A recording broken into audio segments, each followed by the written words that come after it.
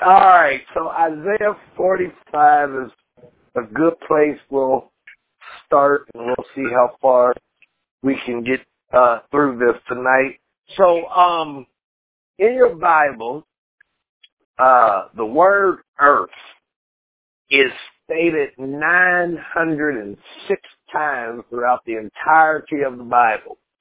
So for the Bible to talk about earth 906 times, it shows that earth is an important part of the overall plan of God for everything that's going to work out. And if you know anything about the history of earth, you would know that earth has evolved from the Big Bang to where we are today, and it all deals with prophetic timing.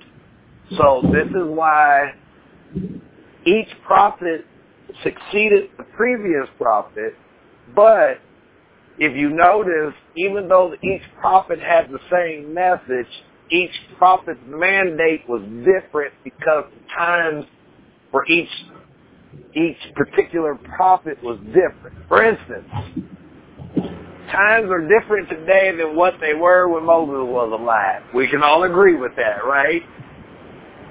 Right? So if you compare how earth was at the time that Moses was upon the earth compared to the time that Jesus was upon the earth, two prophets sent to a people, but two different time periods of history with two different mindsets of culture.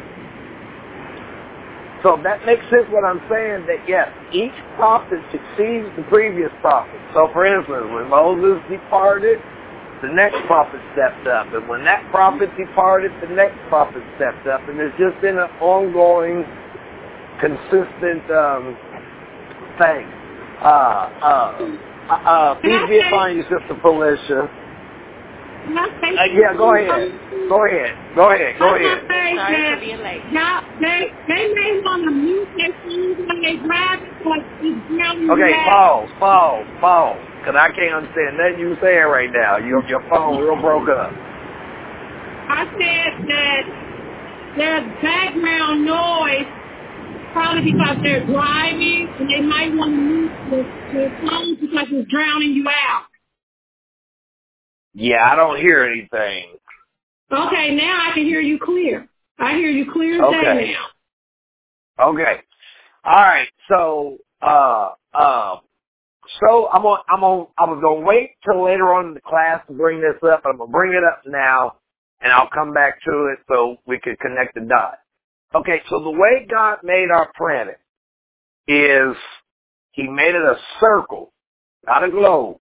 So your Bible, as you've seen in the past, says that Earth is a flat, stretched out circle. Then above us is the first heaven. Within the first heaven are what we call the planets and the stars. And within those planets, you can't see it unless you know what you're looking at. And I've said it before, but when you look up at the night sky, what you are actually looking at is a clock. But most people have never been educated in astrology and astronomy for two reasons. One, for those of us who grew up in church, we were taught that astrology and astronomy were the devil. So we never ventured out into trying to understand how to read the planet. Second reason is that most people in today's culture just don't have that interest anymore. So it kind of goes back to we've evolved, where if you go back to 2,000 years ago, they were fascinated by constantly looking up at the stars and trying to chart where mankind was, where mankind came from, because without knowing where you came from, you don't know where you're going. Okay? So those stars, your Bible calls it Mazzaroth, or the zodiac. And within the zodiac, there are 12 signs. If you look at a clock, how many numbers are on it? 12. So the sky is a clock for those who have understanding on how to read it. So the prophets, even though, yes, there were times that God spoke to them and told them things that were coming, but then there's other times in Scripture where the prophets were able to say what was about to happen based on planetary alignment, which I'll show you in just a minute.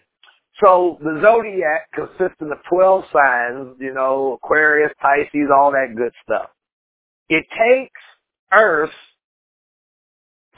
25,000 years to go through a complete cycle.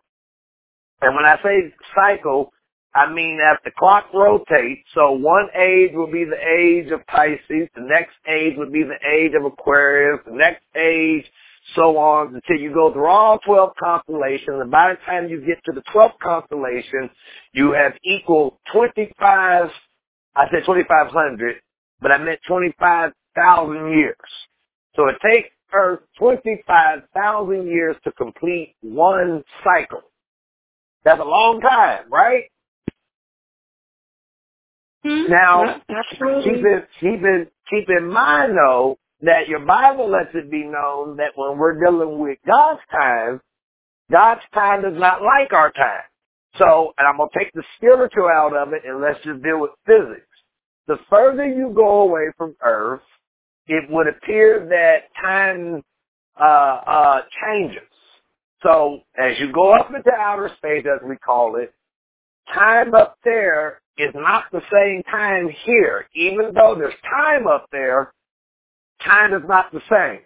So even in Scripture, it lets it be known that a day to God is 1,000 years, as 1,000 years is a day to God. So one day of eternity's time is equivalent to 1,000 years of our earth time. So to us, 25,000 years for one cycle is a long time, but think of it from God's standpoint, it's like a blink of an eye. Okay? So it is important for you to understand that right off that, before we get into any scriptures, is that when dealing with prophetic cycles, when you understand each cycle, you'll understand where we are, what's getting ready to happen, and understand you won't know details as far as A, B, C, D, E, F, G, but you'll know enough to say we are headed in a wild direction. I'll give you an example. For those of you who remember in 2012, where I said we were entering into the age of Aquarius, and I made the comment, I said, between now and then, buckle up, because it's about to get wild. And that was back in 2012 that I said that, so here we are in 2020, and hopefully now you see what I meant when I said buckle up, because it's about to get wild. So there are some events that are transpiring in front of us, and then there are some events that we are getting ready to expect within the next 2 years. And because within the next 2 years will bring an end to a particular time frame in the beginning of a new time frame. So that's why things are kind of cray-cray right now. But I'll try to show as much of this as I can tonight.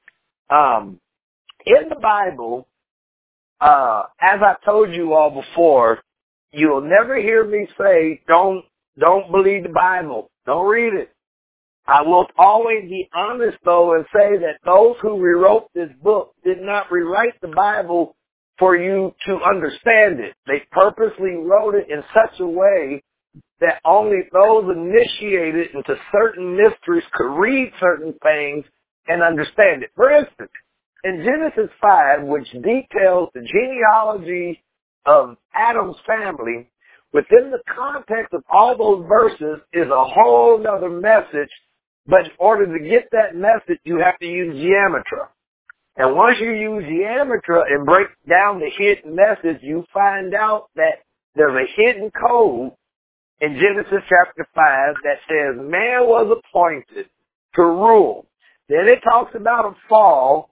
Then it talks about a war. Then it talks about the flood. It gives a lot of details that you do not see just reading your King James Version Bible. So, again, there are things in the Bible hidden by those who knew the signs of the stars, so they knew what was coming. They knew the outcome of things. And let me seal that point right there. Till this day, governments around the world employ people to read the stars for them and to tell them, should I go to war with this nation, or should I do this, should I do that, so on, so on. So this is how serious this subject is of astrology, that even world leaders have full-time astrologers that work for them to tell them what the heavens are saying is getting ready to happen, and that's how they make their decisions. This is nothing new. It's been like this for a long time. Your Bible has a whole lot to say about it. Okay, so Isaiah 45 is where we're at, and we're going to look at verse 18 by itself. And verse 18 says, "For thus saith the Lord that created the heavens, God himself that formed the earth and made it. He has established it. He created it not in vain. He formed it to be inhabited. I am the Lord, and there is none else." So God makes it very clear that when he formed the earth to be inhabited. And since God has placed people on this planet, is never stopped. Even though we cannot deny that previous civilizations, previous generations that once lived on this same planet were removed from this planet and then replaced with a new creation. So if you get my point, Earth has been around for a long time, and it had several tenets on it through different periods of time.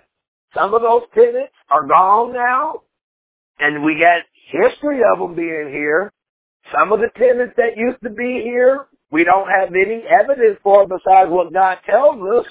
So Earth is a very unique place. If you read your Bible, you find out that at one age of our civilization, there were giants that walked the earth.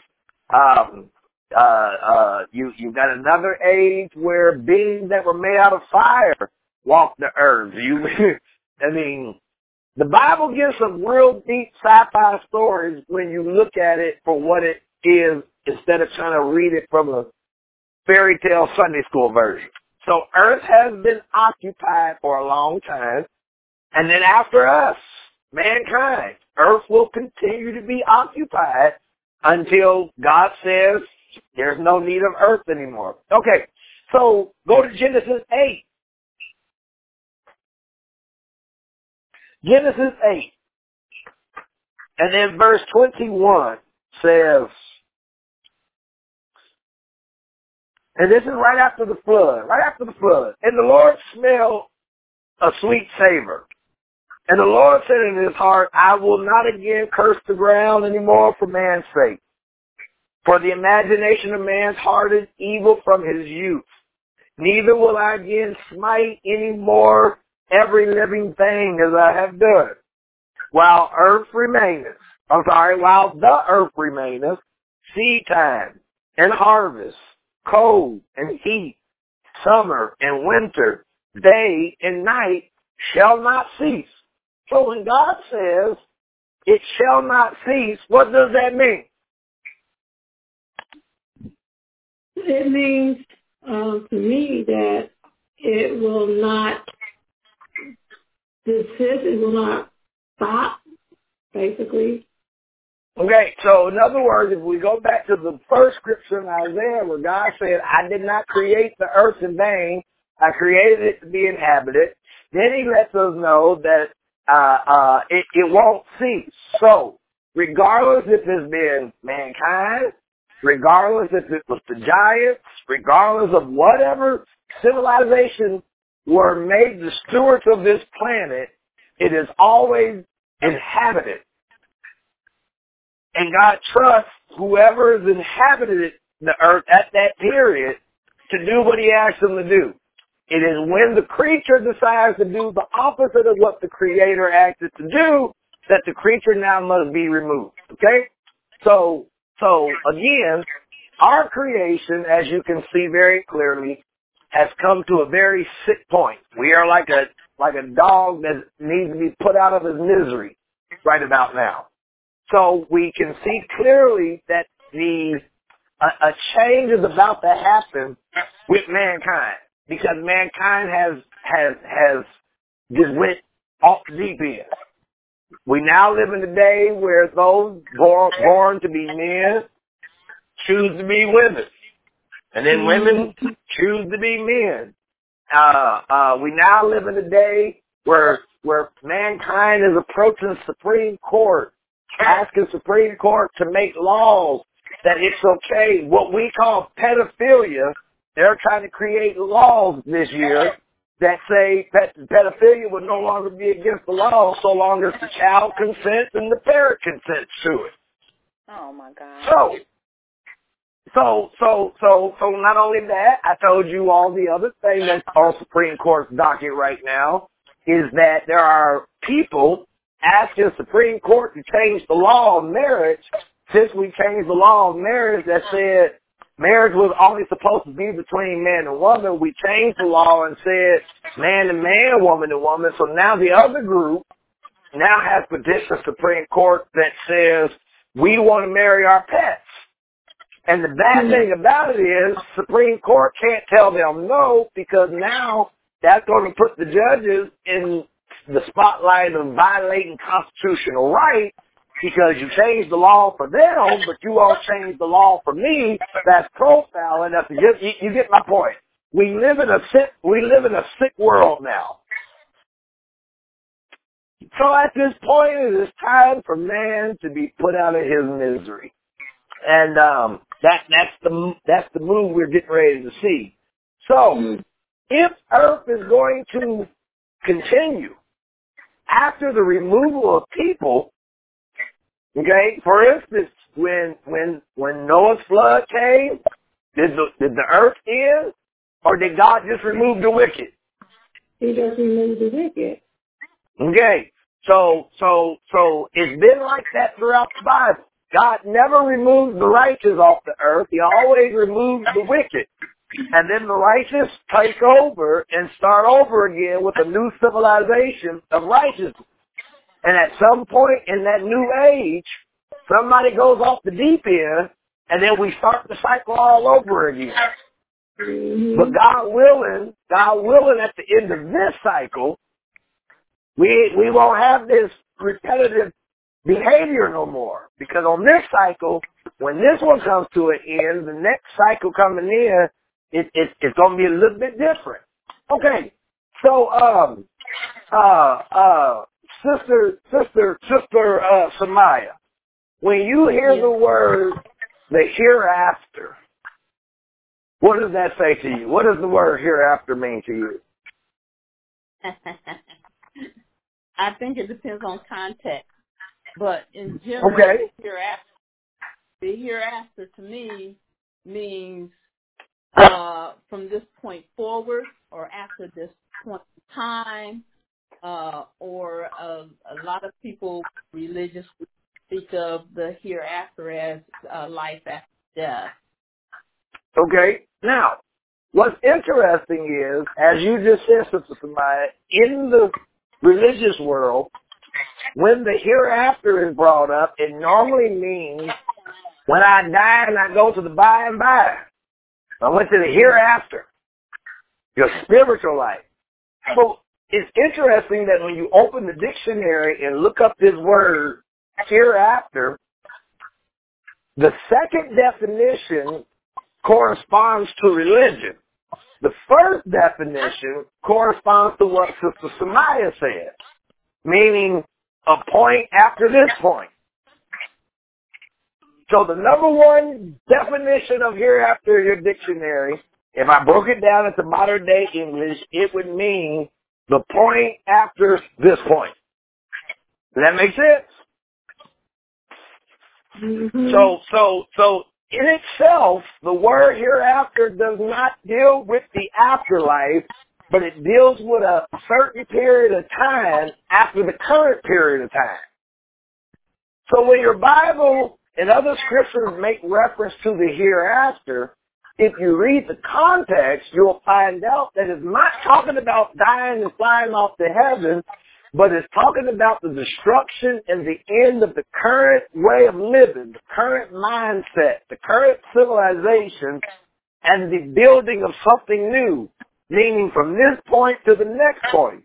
So if you make it to the hereafter, that means that you made it through the time of destruction and you came out on the other side. You were one of the survivors. Let me prove my point. Go to Daniel 29. I'm sorry, Daniel chapter 2.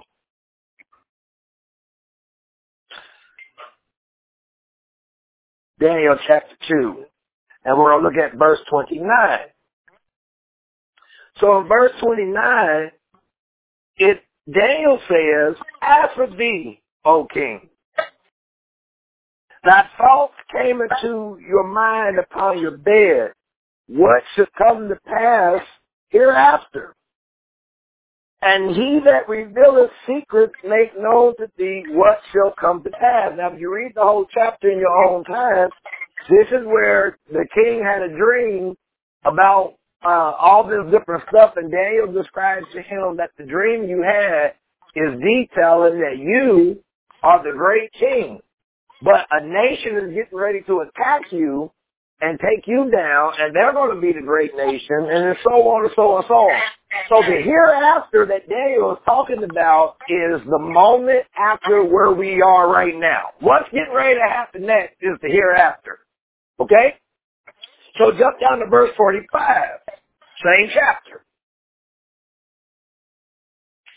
So Daniel says, for as much as you saw the stone that was cut out of the mountain without hand, and that it break in pieces the iron, the brass, the clay, the silver, the gold, the great God has made known to the king what shall come to pass hereafter. And the dream is certain, and the interpretation thereof is sure. So this hereafter that Daniel's making reference to, as you can tell from the context, it's not talking about dying and going to heaven, but it's talking about an event that is getting ready to take place after this event here. Make sense? Mm-hmm. Okay, go over to now Revelation chapter 1.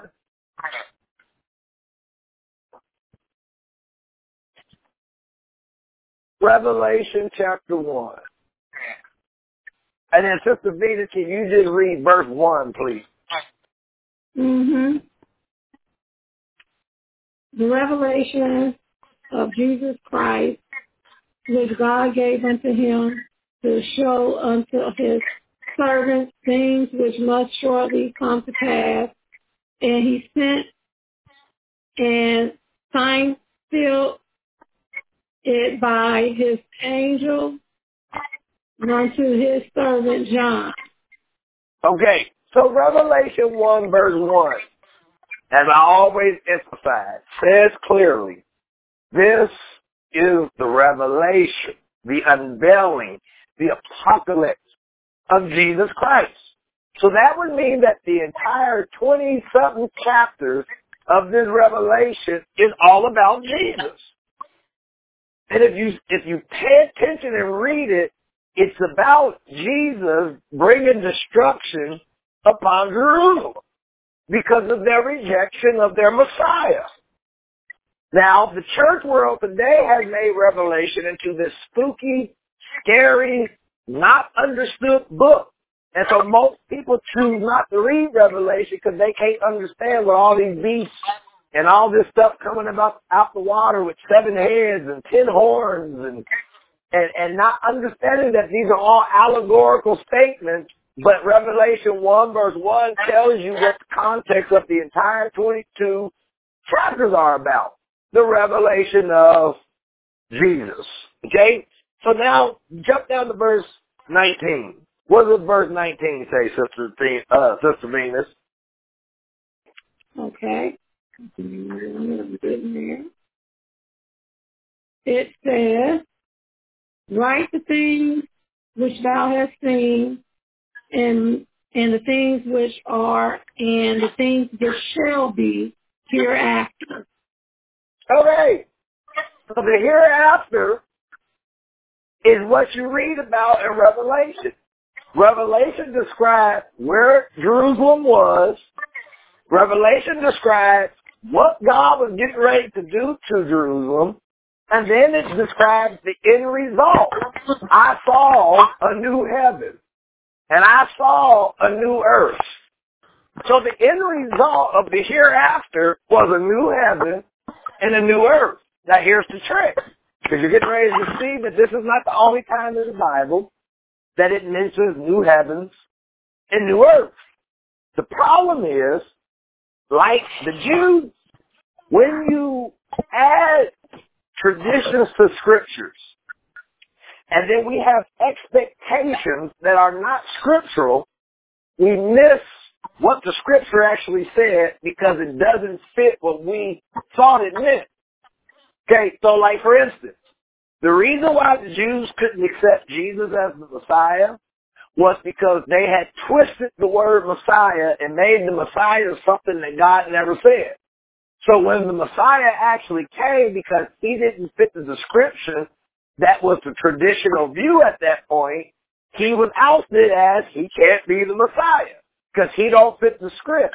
But the thing was, he set the script based on what God said, just not what tradition said. So when it comes to where we are today with getting ready to experience the hereafter, a lot of people are going to be disappointed because we have all these expectations of what's going to happen, what's it going to be like, and so on, so on, and so on, and so on. So when the events don't transpire the way they're supposed to. Okay, for instance, the church currently believes that one day soon, a loud trumpet is going to blow, a bright light is going to light up in the sky, Jesus is going to be seen, and then everybody who's ready is going to be kidnapped, and everybody going to disappear. And the only people that's going to be left behind are the unrighteous, unsaved folks. Everybody heard this, right? We all heard it. Mm-hmm. Problem is, when you ask, where is this at in the Bible, nobody seems to be able to take you to a scripture to point out such a doctrine that Jesus taught or his apostles taught. What sense would it make for Jesus to say, thy kingdom come, thy will be done on earth as it is in heaven, if Jesus understood we was all going to get kidnapped one day anyway? What point would it make to have God's kingdom on earth and his will be done on earth if we all going to be kidnapped? Okay? So the kidnap story is not in the Bible. But what is in the Bible is the return of Messiah, the destruction of the wicked, the establishment of a new government, the establishment of new leadership, the establishment of a new world, the establishment of a new mindset where we won't hate each other no more, to the point that there won't be war no more. You can't have war if we don't hate each other.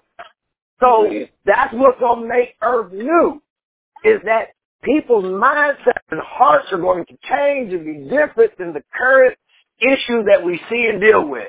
It's going to be so beautiful that it's going to feel like we are on a whole different planet.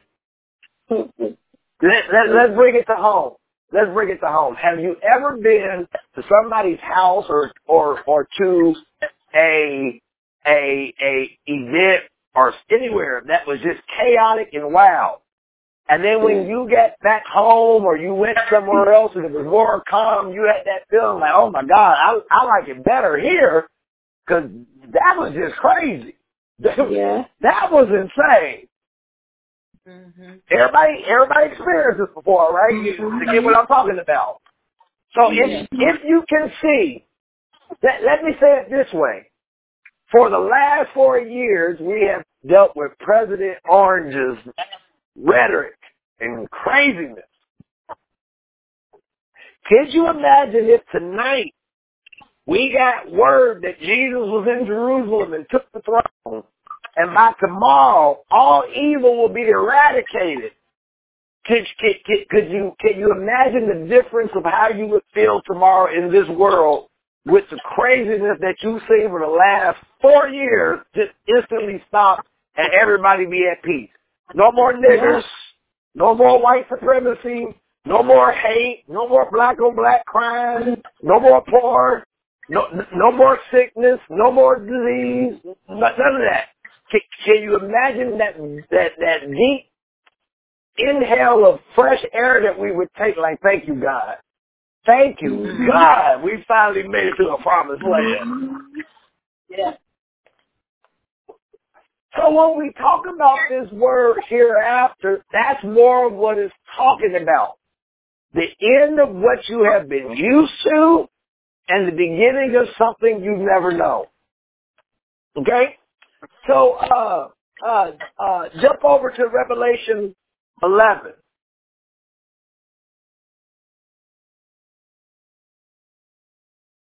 Revelation 11. And we're going to look at verse 1, and it says, "And there was given me a reed like unto a rod.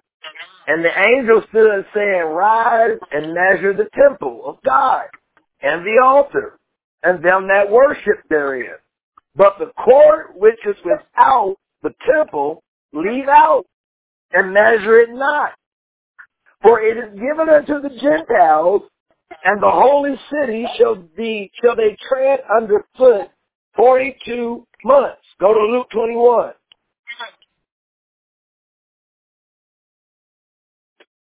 Go to Luke 21.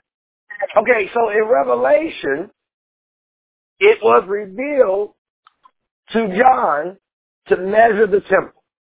So we know from those words that at the time that these words were penned, the temple was still standing. And if you remember the lesson, I'm not going to go that deep into it right now about the difference between what was actually there, the temple versus the masjid, but the building that was there at the time of Jesus was still there at the time that John penned these words. But notice it says, don't measure the court because that's going to be given to the Gentiles. So in Luke 21, let me get there, hold on. Luke 21, and we'll start at verse 20. Making reference to what we just read in Revelation, Jesus says, "And when you see Jerusalem surrounded with armies, then know that the desolation thereof is near. Then let them which are in Judea flee to the mountains, and let them which are in the midst of it depart out, and let them that are in the countries enter thereinto. For these be the days of vengeance, that all things which are written may be fulfilled. Woe unto them that are with child, and them that give suck in those days." And he says, "For there shall be great distress in the land, and wrath upon this people. And they shall fall by the edge of the sword, and shall be led away captive unto all nations. And Jerusalem shall be trodden down of the Gentiles until the time of the Gentiles be fulfilled." So at the time that Jesus made that statement, Jerusalem was not surrounded by armies. But then the event happened that Jerusalem was surrounded by armies, and then you stepped into the hereafter, where the world was made new. Now, here's what you have to consider what I'm saying. How was the world made new? By the fall of Jerusalem. Because by God bringing Jerusalem down to his knees, it ended the Jewish rule over the world. It ended that era of time, the Pharisees and the Sadducees and all these rules and regulations. God ended that time. And if you remember, we read a few weeks ago that Daniel prophesied that at that time of history, God would establish a kingdom that would never end. So while Jesus was walking around for 3 years, God was establishing the kingdom, but that kingdom could not come into fulfillment until the current rulership that was in place was removed and they stepped into a hereafter, which was a new world. And you get what I'm saying? Mm-hmm. So again, bringing it to where we are today, I told you all we are getting ready to see the Great War. And when the Great War is over, yes, there's going to be bloodshed. There's going to be disaster. There's going to be craziness. There's going to be chaos. But when the dust settles and we step over into the hereafter, for those of us who make it, we will see a new world. We will see a new heaven. We will see a new earth. Not literally, but we will see it. Okay, so go to Genesis. Genesis chapter 1. So before we go deeper, are there any questions on the explanation of what the hereafter means versus looking at it from an afterlife point of view versus looking at it as a right now point of view? And you know, prayerfully, I ask my Lord, it's His will, but I pray to see that hereafter. I want to see this new world. I want to see this world where nobody's going to be judged according to the color of their skin. I want to see a world where nobody's judged based on what they have or what they don't have. I want to see a world that all join together as brothers and sisters and submit to the one true God. That's going to be a beautiful world. It's going to be a beautiful world compared to the world we have seen.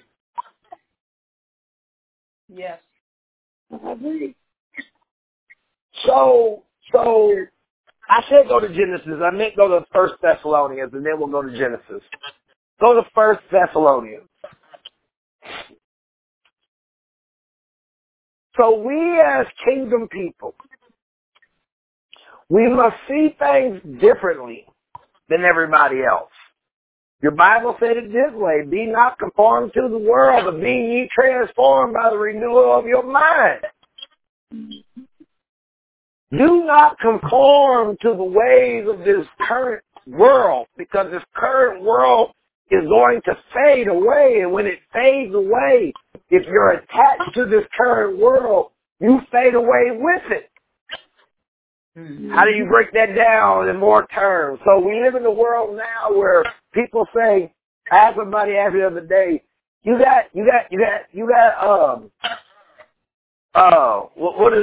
one of these apps called? Because it just left my head. Which one are we talking about?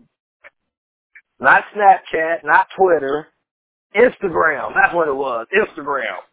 You got Instagram? No, I don't have an Instagram. And then when you say that, everybody look at you like you Barney or somebody. Like you got a disease. You don't have Instagram. You don't have this and that. You need to get hit. Or somebody asked me the other day, because they told me they wanted to bless me financially. And I said, hey man, that's fine. They said, what's your Cash App? I don't have Cash App. You ain't got Cash App? And I said, no, I don't have Cash App. I don't want people hacking into my bank account. Right. So no, right. I'm not gonna put my bank account on an app on my phone. No. So we live in a world now where everything is controlled by apps and technology and TV, and so that's why I keep saying the day the EMP goes off, the electronic magnetic pulse that's gonna knock out all electrical devices, this current generation is gonna lose their minds because they don't have access to computers and Facebook no more. Or I won't say no more, but at least for a while, till they get the power back on. So no cell phones, no TV, no Hulu, no YouTube. Everybody better get a house phone. The house phone ain't gonna work either. It's all gonna be shut down. So here's the thing. Here's the thing. When I was growing up, we heard the word gone outside and played. And that was normal here. Yeah. You tell these kids today to go outside and play, they look at you like you speaking a whole different language to them. Huh? Right. Can you say that in English, please? Especially if they're a teenager. What'd you say? I said, especially if they're a teenager. Because I know Right on. in my teens, we were still outside playing. Got you. So as you can tell, and I've asked this before, and I'll ask you again just for fun. Samaya, is the world different today than what it was when you were 15, 16, 17 years old? It sure is. But, I like to make a comment about that. Go ahead. Especially about sending your kids outside to play. We live in an environment right now where you can't trust your neighbor. Mm-hmm. This is true. Right. Yeah. So, the going outside to play, you knew your neighbors. As a matter of fact, your neighbors may even have the power to correct you or at least report what you're doing. But these days, people may turn their head, or, you got strangers coming into the neighborhood, kids disappearing. So Right. there's a little bit more to that going outside to play. I got you. Now, I remember when I was about maybe 9, 10 years old. I got a community beating before. I'll never forget it. I got my butt beat by multiple people. Multiple. And I'm still mad about it till this day. I still feel away because they took turns. Venus. One whooped me, and then when they got tired, the other came in and whooped me. Like, really? You're not even my parent. You must have did something very bad. I broke my teacher's bra strap. Oh, you did too much. She made me mad, so when she walked past me, I grabbed the back of her bra strap and I pulled it back as far as I could and I let go. That's just like a rubber band there. I know. And it popped and it broke. And then I got suspended and sent home, and then I got a beating by multiple people. So, and if you do that, you didn't even stand up to the worst of the worst. Mama got you last. No, I'm going to tell you what she did. She made me hold a bar of soap in my mouth and whip me. And you better not spit the soap out. So, the point I'm making is, try that today with this generation. Now, we didn't do it no more. Now, try that today. Try that community beating stuff today with these kids today. They try to fight you back. Or put you in jail. What'd you say, Tobias? Or put you in jail. Yeah, I tried that one too. I told y'all that story. They told me if your parent ever yells or you don't feel comfortable, you tell them you're going to call 241 kid. I tried that and I got beat. So that didn't work either. Okay, 1 Thessalonians, the 5th chapter. Now, I want you to pay attention to what we're getting ready to read here, because it's going to contradict what we've been taught. So, it starts off and says, but of the times and the seasons, brethren, you have no need that's right unto you. So it's saying that I don't need to explain to you about times and seasons because I'm under the impression you understand times and seasons. For you yourself know perfectly that the day of the Lord so cometh as a thief in the night. For when they shall say peace and safety, then sudden destruction cometh upon them as travail upon a woman with child, and they shall not escape. But you, brethren, are not in darkness, that the day should overtake you as a thief. You are all children of light and children of the day. We are not of the night nor of darkness. Therefore, let us not sleep as do others, but let us watch and be sober. So notice something. And I'm pretty sure we all heard it in church that y'all know is coming. Jesus is going to come like a thief in the night.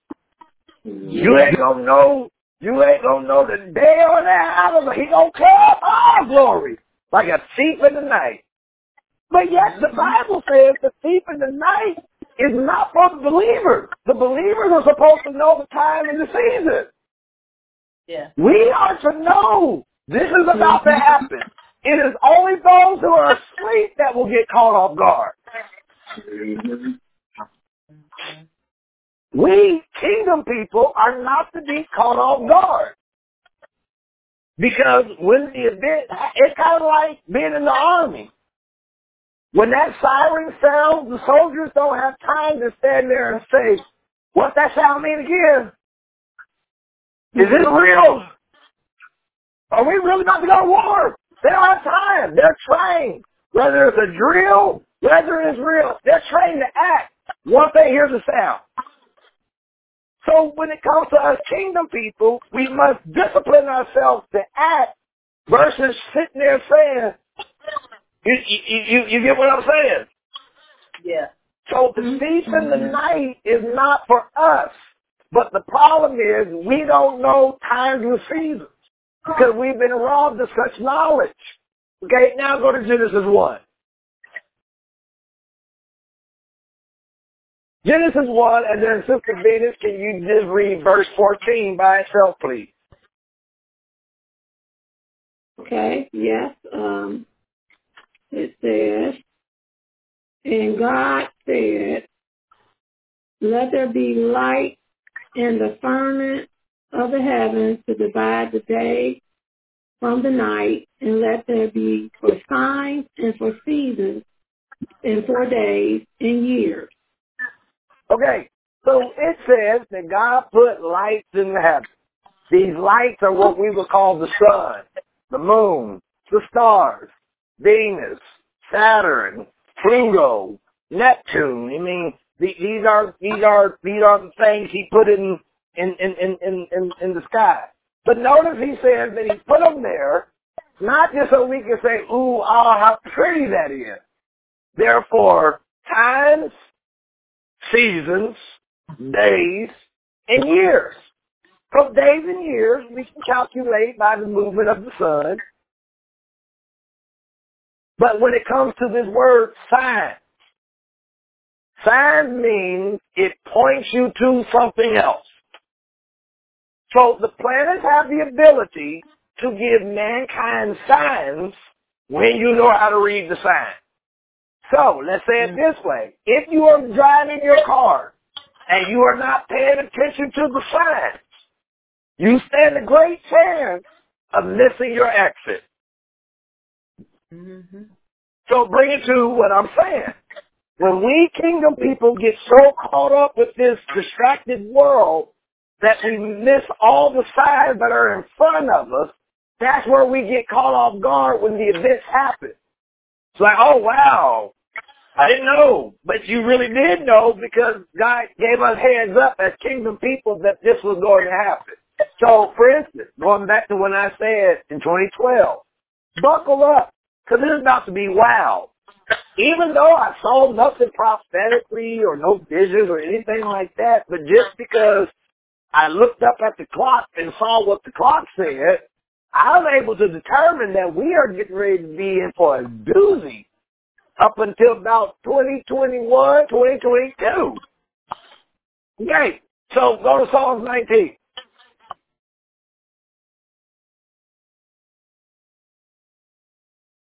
Psalms 19,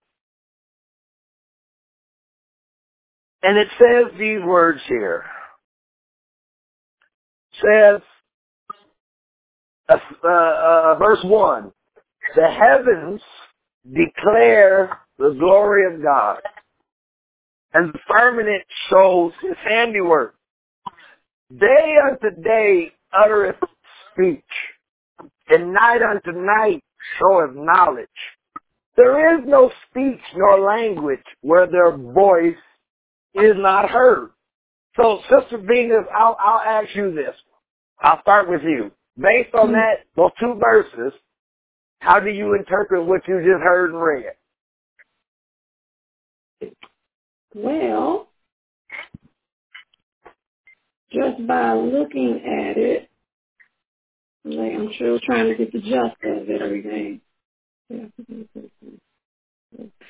Well, if I had to say, because when they say the day after day, they pour forth speech, it's got to be talking that it gives some type of sign off that it displays. I don't know. It's kind of hard for me to exemplify this.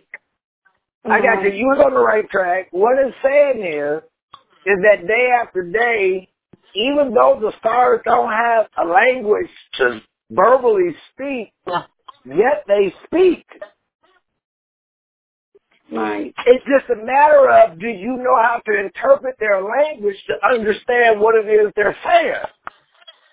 So again, your Bible does not tell us the Bible actually tells us that God placed these planets there to kind of be a communication device so that those with knowledge will understand times, seasons, days, years, and signs.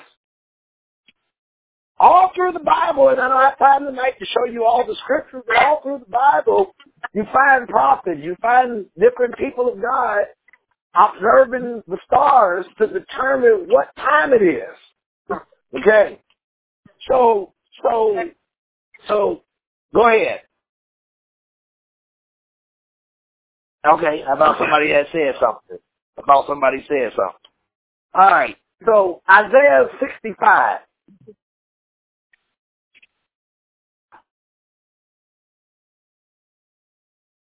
Isaiah 65. And then, Sister Venus, just start at verse 12 for me, please. It says, therefore will I number you to the sword, and ye shall all blow down to the slaughter, because when I called ye, did not answer. When I spake, ye did not hear, but did evil before my eyes, and did choose that wherein I delighted not. Keep going. Keep going. Therefore, thus says the Lord God, behold, my servant shall eat, but ye shall be hungry. Behold, my servant shall drink, but ye shall be thirsty.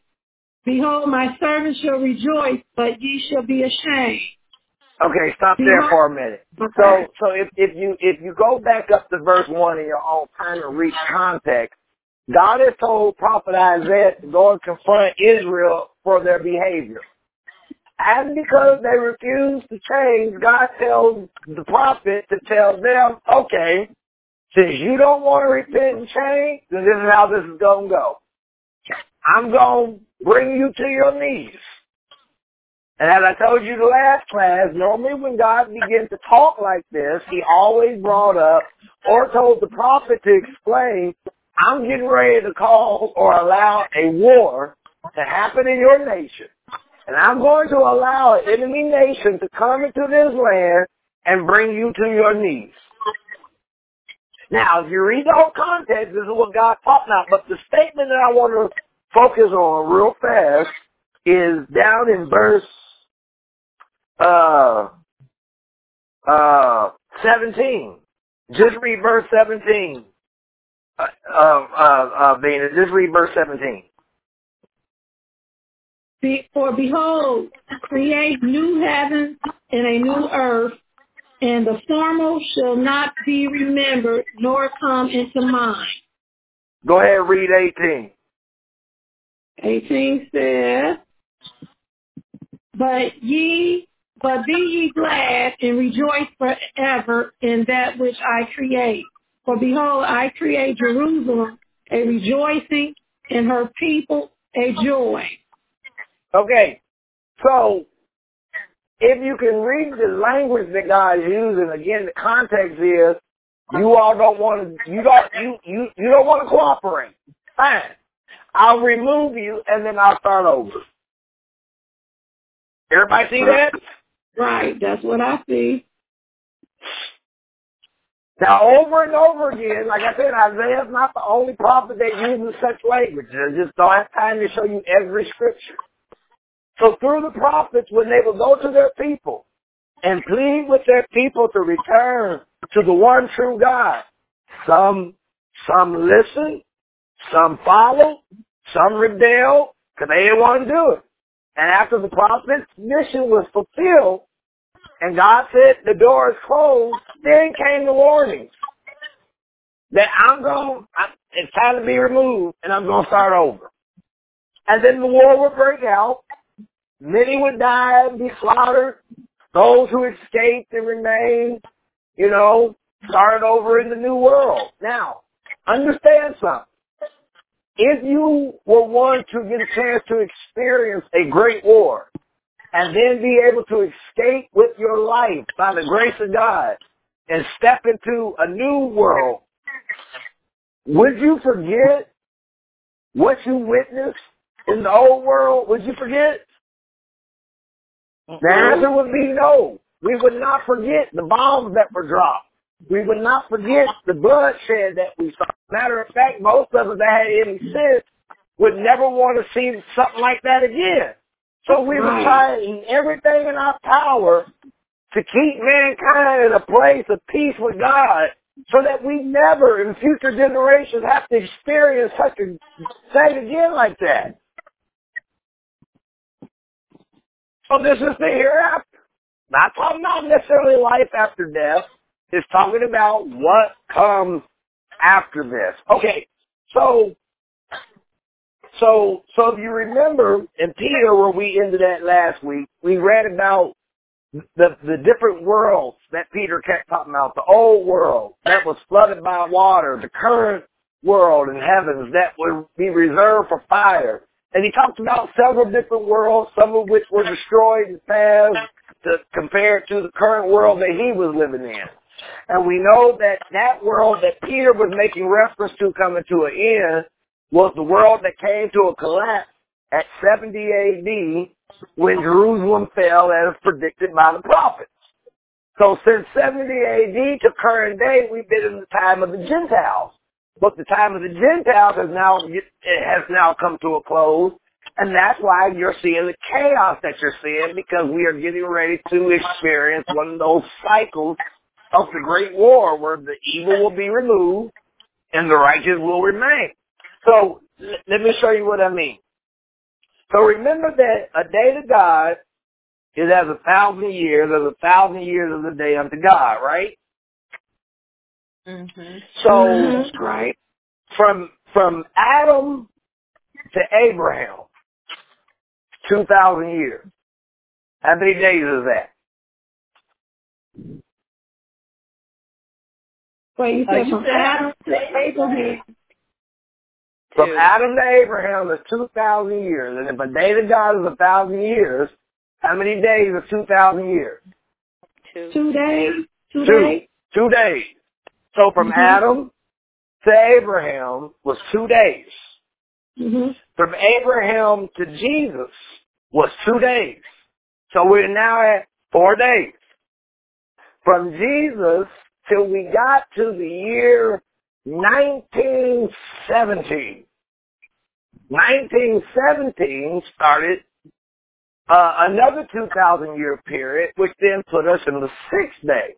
Now what's interesting about this is, okay, so in Genesis, it says that man was created on the 6th day, right? Right.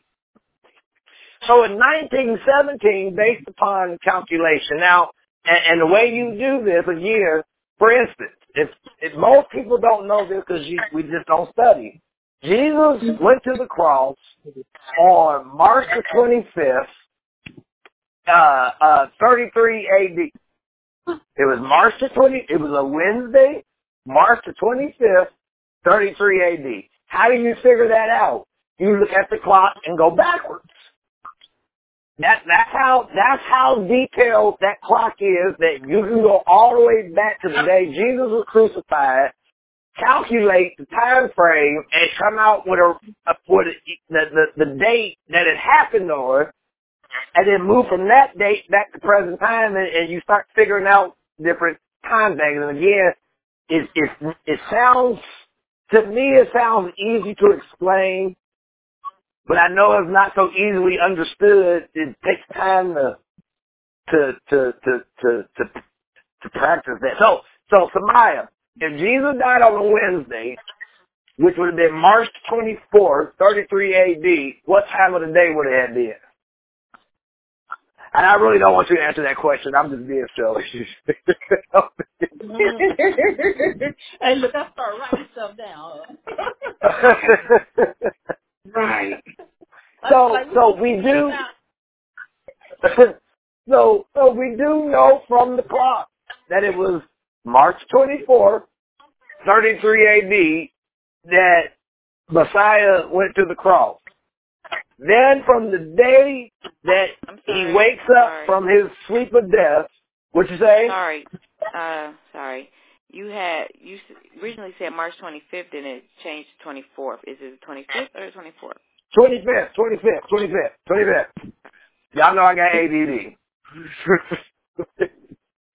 So when you go from that date, come up, you get to 1,888 by the time you get to a midway point, and then you come to your 2,000 point when you get to 1917. Now, what's interesting about 1917 is this is where the Europeans decide to take over Palestine and establish the false state of Israel. So, get what I'm saying?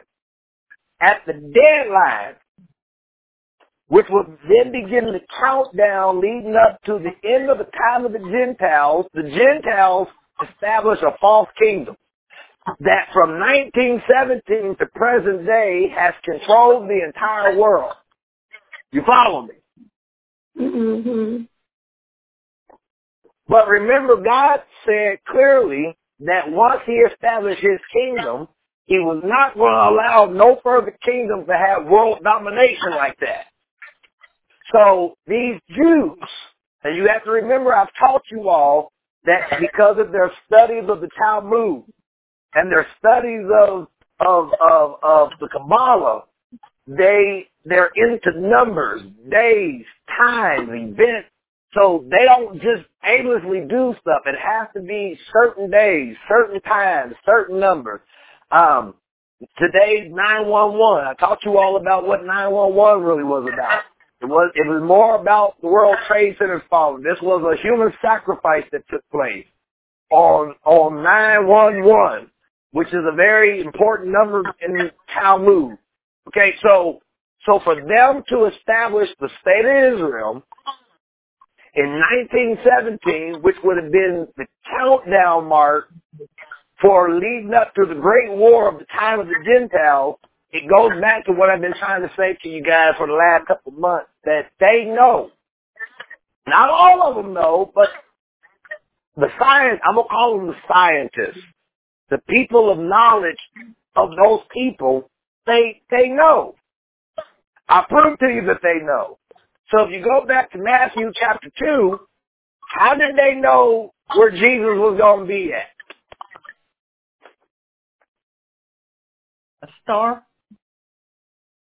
Okay, so if we say the star, how did they know about the star? We see stars every night. So what was so unique and special that particular night about that star? It was his star. But how would they know that? They had already been studying.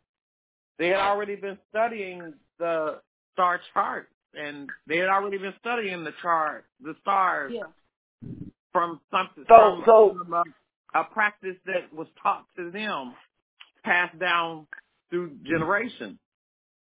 So if you remember in the birth of Jesus story, when Herod found out from the wise men that they had came looking for Jesus, who was born king, Herod sent him with his blessings and said, when you find him, come back and tell me what you found. I would love to go and meet this baby too. But he had an agenda. So when the wise men didn't come back, Herod gathered all his stargazers and his false prophets together. And if you read in your Bible, he said, tell me what the books say about this child being born. And they began to detail to him what the book says. So there was a book during the time of the birth of Jesus that had already spoke about the events leading up to his birth. So of course they had been studying the stars, waiting for this particular moment to happen.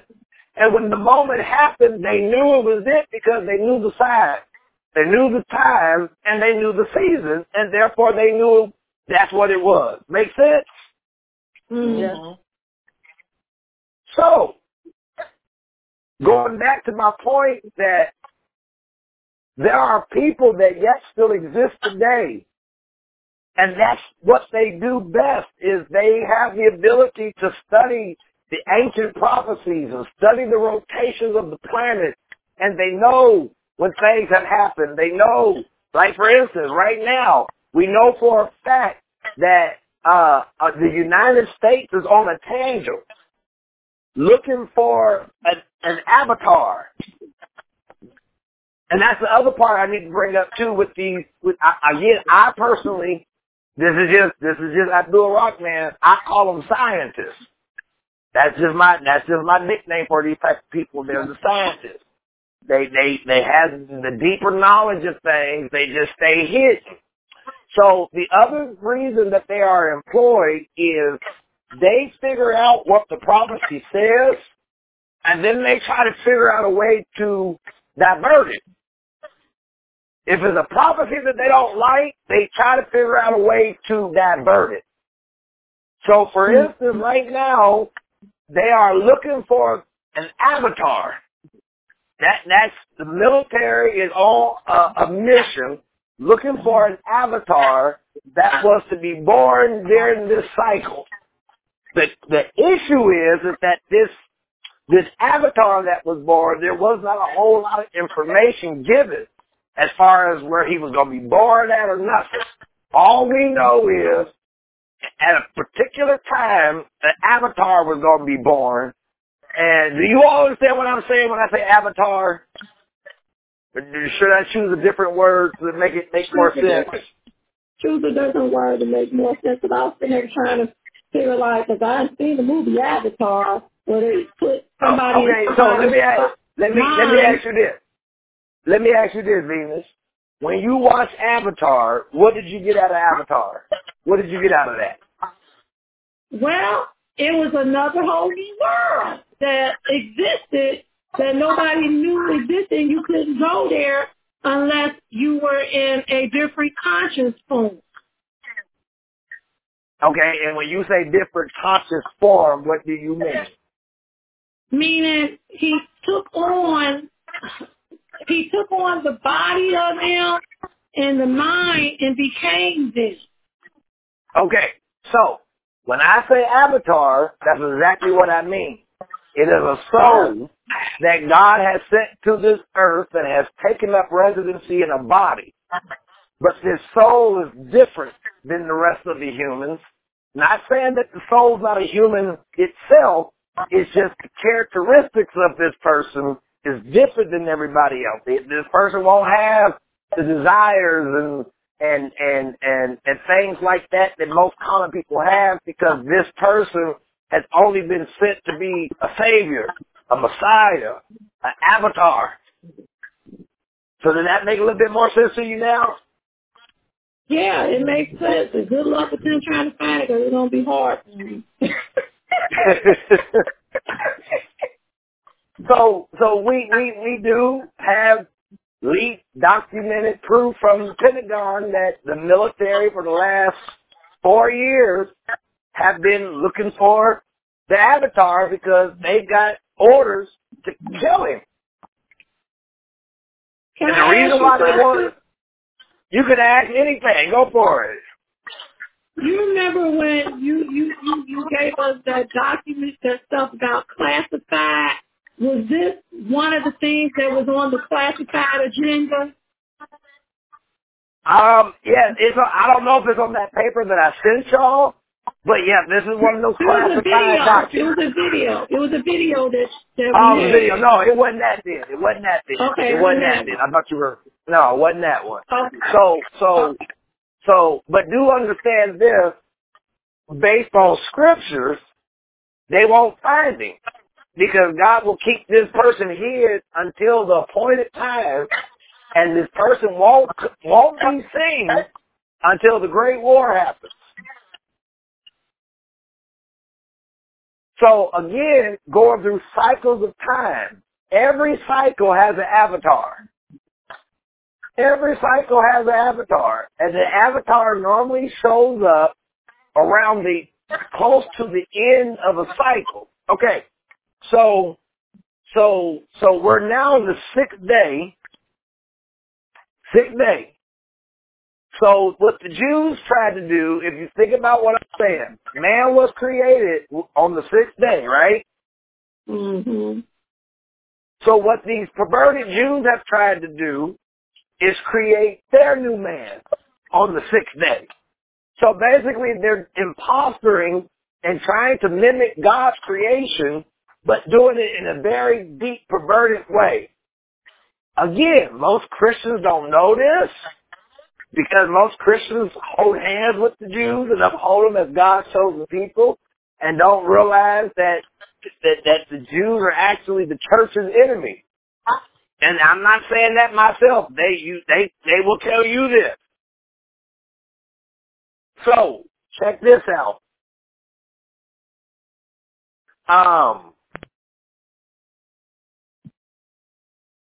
Before the age of Aquarius, what age were we in?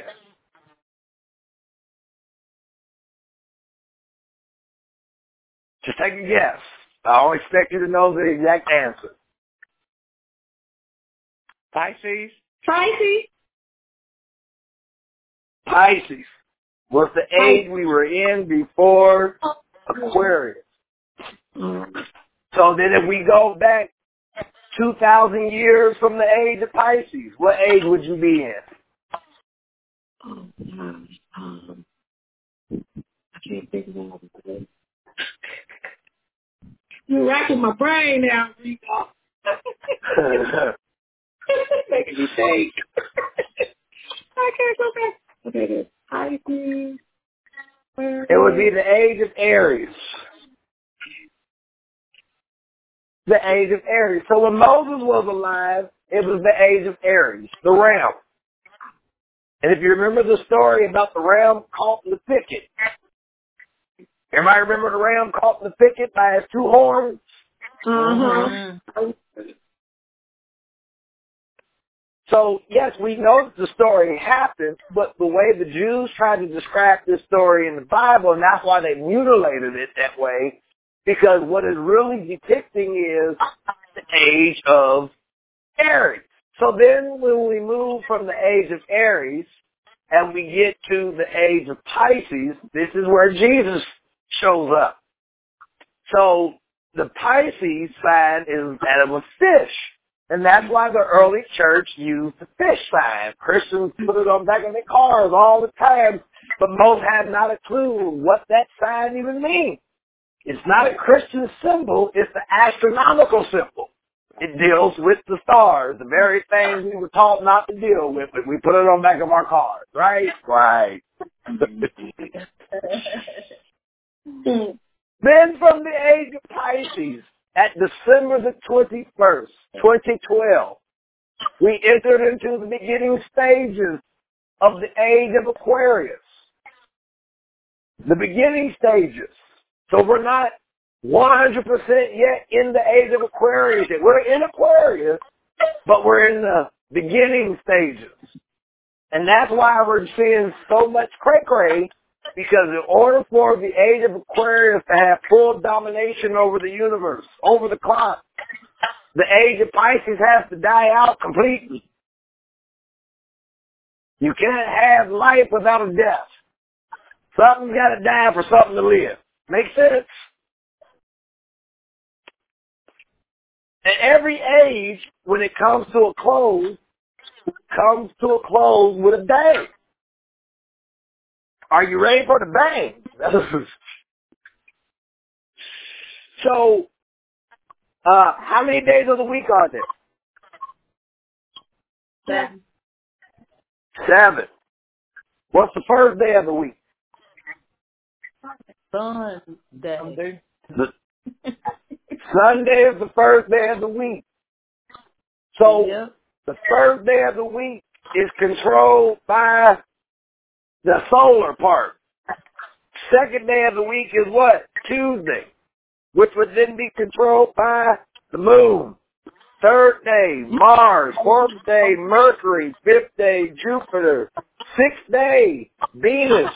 So Venus rules the 6th day. And that's why till this day, these people worship Lucifer, a.k.a. Venus. Because this is the 6th day. And they're trying to build their false kingdom. Does this make sense what I'm saying to you, or is it over your head? Yep, I get it. Mm-hmm. So when you start dealing with the astrological ages, or the eras, which are 2,000 years apiece, you start going through the Great Procession. So right now, if you dealt with this science, you would understand that the ruling energy over the universe right now is coming from the planet Venus, the light bearer, or as your Bible calls it, Lucifer. So is it a coincidence that we technically are in the 6th age, which would be the 6th day, and these false people worship Lucifer? They outright tell you they're Luciferians. And I've told you before, though, that when it comes to the word Lucifer to them, they don't see Lucifer the way the church sees Lucifer. They consider Lucifer the planet Venus. And matter of fact, if you go to Isaiah 14, verse 12, where it says, "How art thou fallen from heaven, O Lucifer, son of the morning?" If you look up the word Lucifer, it tells you that it's the planet Venus. And for those who went through that study in the past, you know what I'm talking about. So even your Bible does not depict this person, Lucifer, as this malicious being, but it actually depicts it as a force that's coming from a planet that we call Venus. Venus. How you I feel about this? Now. I told you I'm ready to change my name. I don't know why my mama did it to me. So again, when it comes to the prophetic timing of things, God would always send prophets to warn his people before destruction came. Remember, God said, "I never destroy a nation until I first send somebody to warn them." Because if God destroys a nation without giving prior warning, even though he's God and he's sovereign, he can do whatever he wants to do, that wouldn't be just of a just God to destroy without fair warning, to give people the opportunity to change. So once the prophet has told his people destruction is coming and you commit to continue the behavior, then when the destruction comes, it is justified for what happens because it ain't like you wasn't told. It's like your mom or your dad telling you, if you do it again, I'm going to beat your butt. And then you go and do it again and they beat your butt and you looking at them like they crazy. Like, but they told you. You were warned. Right. So, right now, America, out of all the nations of the world, is experiencing this UFO phenomenon. Yes, other nations are seeing them here and there, but not like how America is right now. So the question is, why is America right now being invaded as the Pentagon called it last month, that we are under an invasion from unidentified flying object, and has now become a national emergency to the point that we had to bring Congress together and brief Congress on this, because this is getting dangerous. Cause we don't know who they are. We don't know what they are.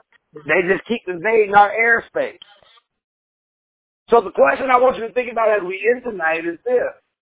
In this time, as we are getting ready to come to the end of the time of the Gentiles, why would you think America, just America by itself, is seeing so many unidentified flying objects right now? And if you don't know, the answer is simple. Because the Great War is about to happen. And America is going to be the target on this. So, yes, as I keep saying, America's going to fall. And America won't be the America we've known all these years. It's going to fall because of what it's done. And not only that, they know it's going to fall. And that's why white supremacy has peeked its head up out the dirt again. You know, everybody seems shocked that white supremacy rose up like this again. It's not a shock. They rose up like this because they know their time is up. So this is that, you know, people say if I'm going out, I'm going to go out with a bang. And then to make matters worse, these people knew that their time was up. So that's why they got President Orange to be the president. And I keep trying to explain to people, in all actuality, we don't have a president right now. We have a man that is a reality TV show actor who is acting like the president, and he's purposely messing up the country because this was the overall agenda. Make sense? Yes. Yeah. Well, what's the overall agenda? To destroy us before they get destroyed, and that's why God and his angels must intervene. Because if God doesn't intervene, no flesh will be left, because they have the mindset if I can't have you, can't nobody have you. So, to make this even better. Now class is over, I'm just gonna share this. So today I get a call from the police captain from downtown, and we're talking, and he explains to me that, hey, I just wanted to give you a heads up that a big Antifa crowd is coming in tonight. And I'm like, here we go with this, man. And I asked him, I said, well, why is Antifa coming? And he said, you don't know about the Trump rally, do you? No, what Trump rally? So he said tomorrow, do you all remember the big Trump parade I told you all about, I had been hearing about? Mm-hmm. No. So the big Trump parade is tomorrow.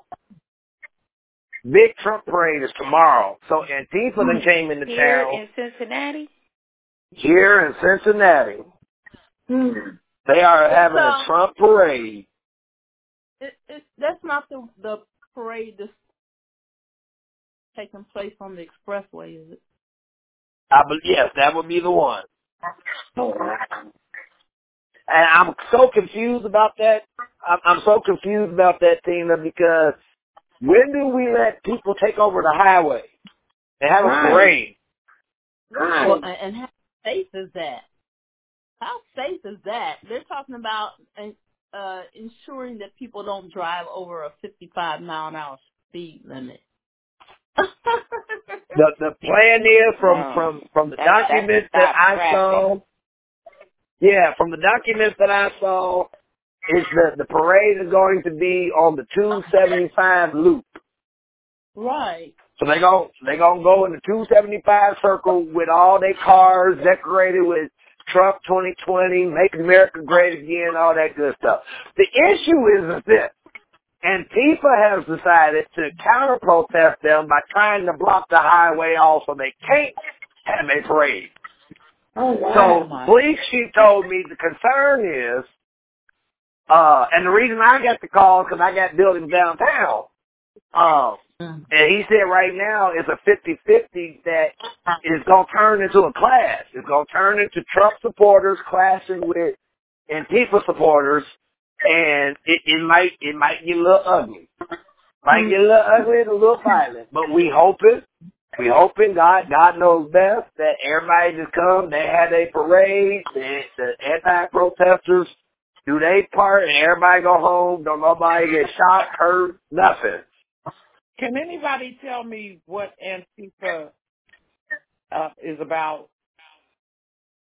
You want me to tell you Trump's rhetoric or the reality of what Antifa is about? I want to know. I don't want to know nothing about